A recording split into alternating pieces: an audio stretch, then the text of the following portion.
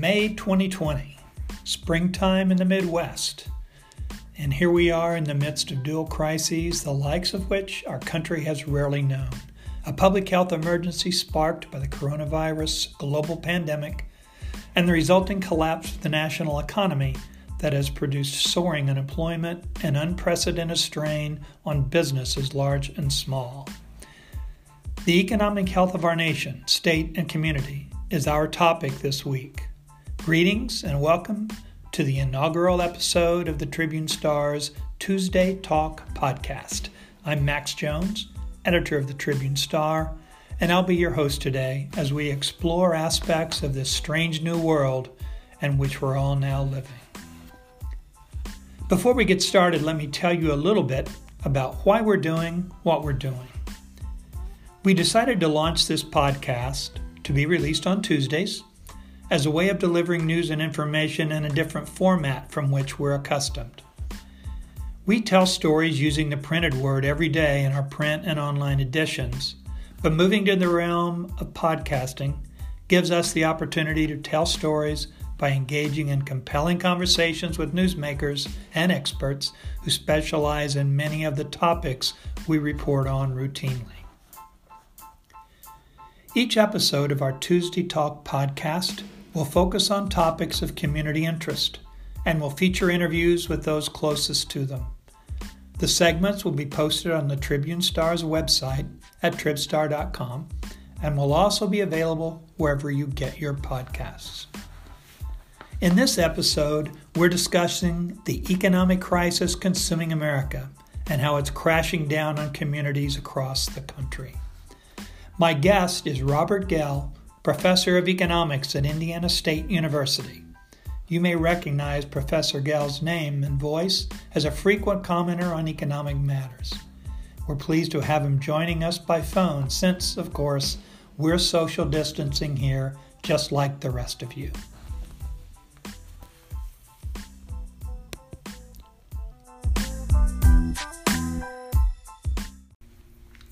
Welcome, Professor Guell, and thank you for joining us. I'm happy to be here. Well, these are confusing and scary times for everyone, and in many cases people don't know how to process all the information that's coming at them or even what it all means. So from an economist's point of view, what are the most important things people need to look for so they can get an accurate understanding of what's happening in the economy today? So the thing that's most difficult with economic data is that it's like driving through a rearview mirror. If you've ever been so bored while driving on a long, straight stretch, you'll look up in the rearview mirror and you try to stay between the lines just by looking in the rearview mirror. And you could do it, right? I mean, it's possible.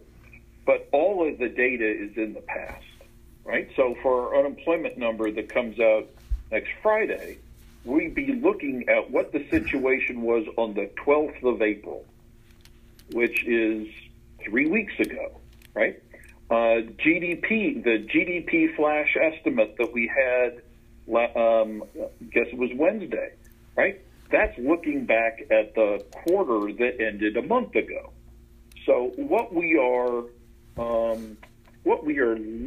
trying to figure out as economists and political leaders as well is how deep the recession is likely to be, using only information we can see well after it's happened.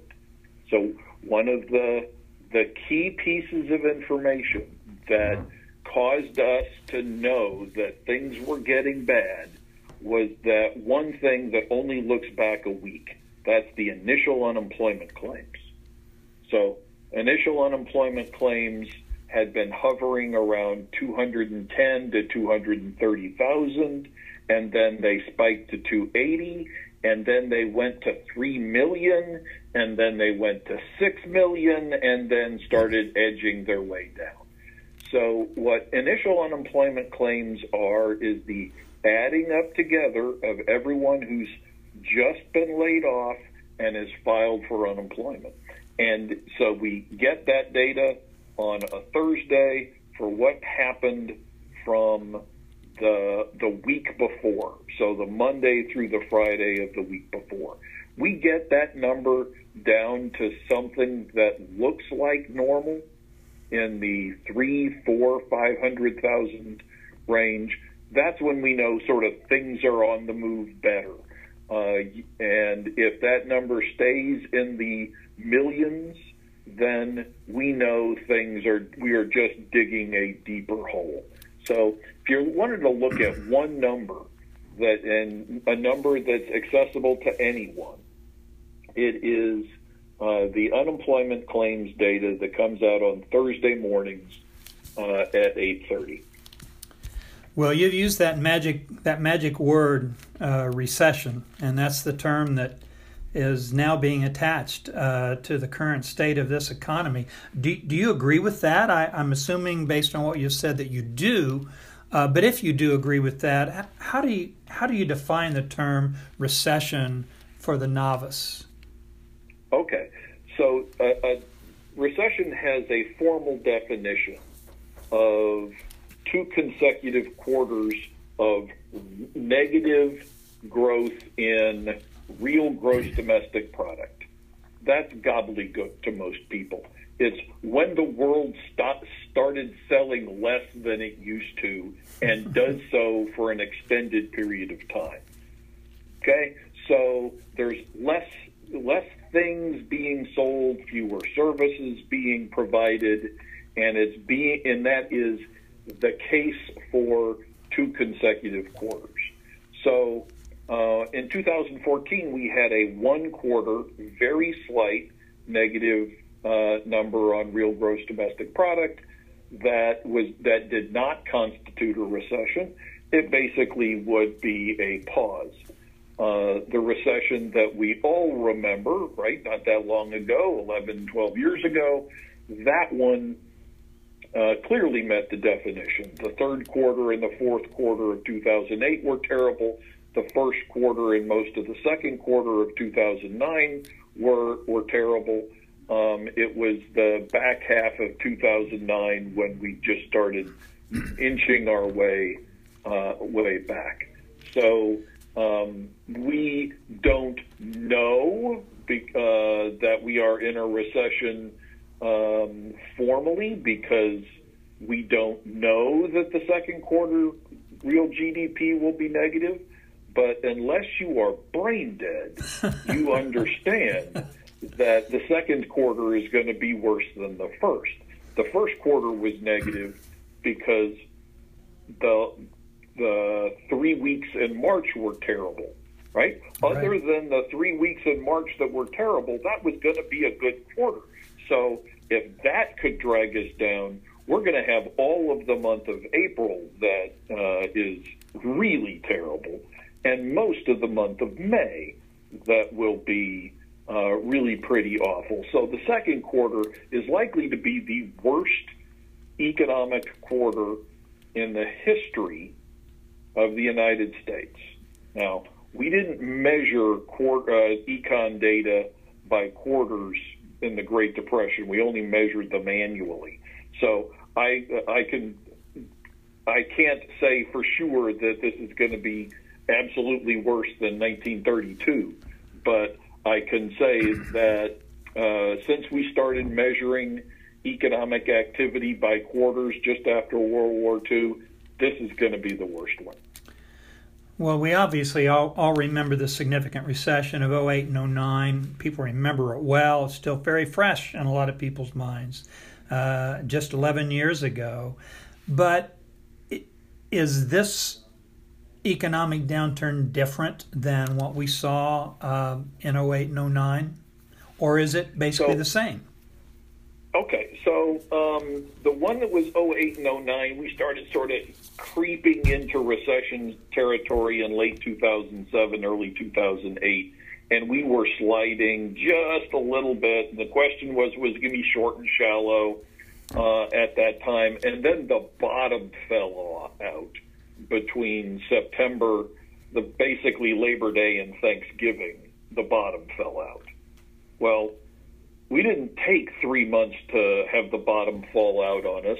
It took about a minute and a half for the bottom to fall out on us this time. So this is the steepest decline that we will in most of our lifetimes experience. Even the beginning of the Great Depression was not this steep, was not this sudden. So this is a sudden and steep recession. We might even put the D word to it. It really does depend on what the coming out process is. Sure. So Yeah. we came out of the 2008-2009 recession in the most anemic way we have ever come out of an economic downturn. It took us years to get back to the real gross domestic product that had existed in early 2008. So the thing that scares me most is not how deep the bottom of this is, but how we look when we're back and ready to go, whether we are climbing up a very slow incline or whether we bounce like dropping from a trampoline. So the unemployment rate is one of the figures that you mentioned that we need to keep an eye on, and will be a big measure of the economy and its strength or severity of the recession as we begin to see things more clearly. Now, it won't be a complete picture, but it'll be more complete than we've had next the end of this week when the April figures do come out. Now, based on your observations so far, what do you expect to see happen when these unemployment figures come out and going forward?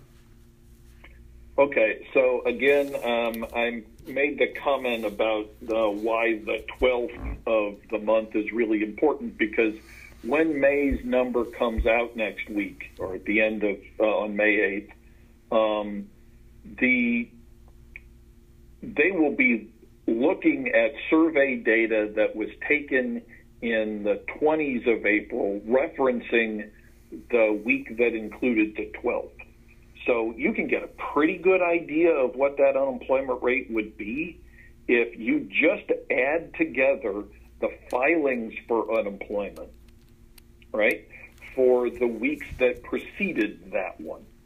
And so if you just add that first terrible week of 3 million and the next terrible week of 6 million and the next terrible week of 6 million and the next terrible week of something like 4 million. So you get those numbers added together and you divide it by what the workforce used to be, you're looking at sort of the low end of the 15 to 20% range. So I wouldn't be surprised if it was in the 14, 15%. I also wouldn't be surprised if it was in the 16, 17%.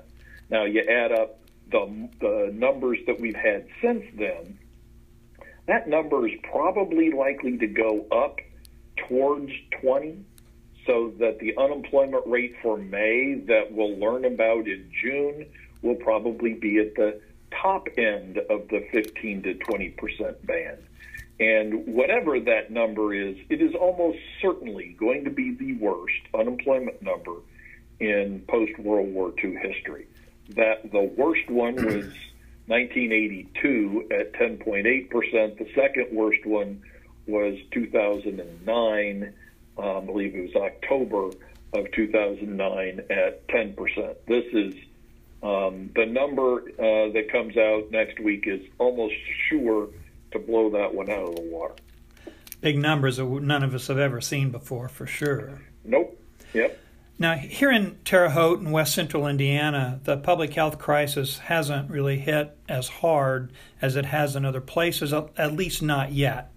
But we're certainly feeling the economic turmoil with business being closed, much of the retail service sector shut down or severely curtailed. What should we look for in terms of the local economy in coming weeks, and how do you see it handling this crisis in the future? So I guess what I'm going to look for is what the places that have been closed look like in the weeks after they open, right? So some restaurants tried to stay open and did curbside, and some have done pretty well in that venue. But others, one of my favorite restaurants, or two of my favorite restaurants in town, the downtown steakhouses of Stables and J. Ford's, they just basically, after a while at least, gave up, right? So right. The governor's suggestion that that we're going to open sort of in stages and restaurants begin at 50% capacity, the first thing I'm going to look for is, are people going? Do people have the courage to go places that they really want to go, right? So what does J. Ford's booking look like on that first weekend that they're open? What does Stables look like? What does Outback look like? What does B-Dubs look like, right? And it's not going to be everything back together all at the same time, but it's you're going to get a pretty good idea by looking at are those restaurants able to serve the capacity, or are people just really sort of scared, right? If people are really sort of scared and aren't going into the malls and stores that are open, or the restaurants that are open, that's going to suggest that we're going to be crawling back and not bouncing back. I'm going to be competing with everybody else who needs Jeff Ford to make a mistake. But it's going to be a real open question. If you go into one of those restaurants on any given evening, the median age is in the worrisome category. So look for that. Look for basic consumption behavior of things that have been left behind. For instance, you drive by Lowe's parking lot or any of the places that are open. A lot of their parking lots are full just because people are bored, right? They go there just to see what's possible. When things are generally open, looking at the parking lots and going inside and seeing whether people are buying is going to be pretty reflective of what the next year or so looks like. Well, we know that the governor's easing of restrictions have started this week. It's the second stage that he's calling it, and that has to do with malls and some retail stores and agencies and businesses of the small variety. And then on this coming Monday, May 11th, is when the restaurant restrictions and begin. So we're going to be start being able to see that here very soon. And if I'm hearing you correctly, what you're saying is that the economy rebounding as quickly as it crashed, we may know fairly quickly just how it will come back on the local level based on what happens in the restaurants. Right, and so if you're a restaurateur, right, and you're trying to figure out what your staffing is going to be looking like, is it going to be crowded, and are you going to be all booked up because you can only be at 50% capacity, or is your clientele such that they're not really interested in running to a place where they could pick up COVID-19, even if they can get a nice meal? There are competing questions going on in a lot of people's minds. Yes, we're all going stir crazy, but not so much necessarily that we want to get ill. Exactly. So let me just throw one final general question back at you for you to share your thoughts. And it's simple questions here. When is this thing going to end, and how will we know when it's over? So The when it ends is when people feel comfortable, in my mind, when people don't even think twice about shaking somebody's hand with the passing of the peace at church, whether people don't even think twice about going to a Colts football game or a Rex baseball game. It doesn't even occur to them that illness is a possible outcome of going to an event, right? And I think we're all a little shell-shocked at this particular moment. So I can't imagine that Lucas Oil Stadium is going to have 65,000 people wearing blue at any point during the football season. I could be wrong about that, but I'm guessing that we're not going to be clearly out of the woods until this time next year. And then it's really a matter of how quickly we bounce back, and how much we have confidence in our ability to do the things that require confidence, right? The businesses that require confidence are selling cars, because very few people write checks for $50,000 automobiles. They get a payment plan, and that requires confidence that they're going to keep their job. Same thing with home sales. So I think part of what we have seen with this experience is that our confidence can be undercut in a really short period of time, mm-hmm. right? When we were all told to stay home and New York's cases were increasing, were doubling every day, and the hospital workers were so overwhelmed and they themselves were succumbing to it, that has really shook our confidence. And confidence is the thing that makes capitalism work. That I know I am going to have a job next month. I know I'm going to have the ability to pay off this debt I'm taking on to buy a home or to put a kid through school. All of those central elements of confidence sometimes take time to build up. Our guest has been Robert Guell, professor of economics at Indiana State University in Terre Haute. Professor Guell, thanks for being with us and sharing your insights. I really appreciate it. You bet.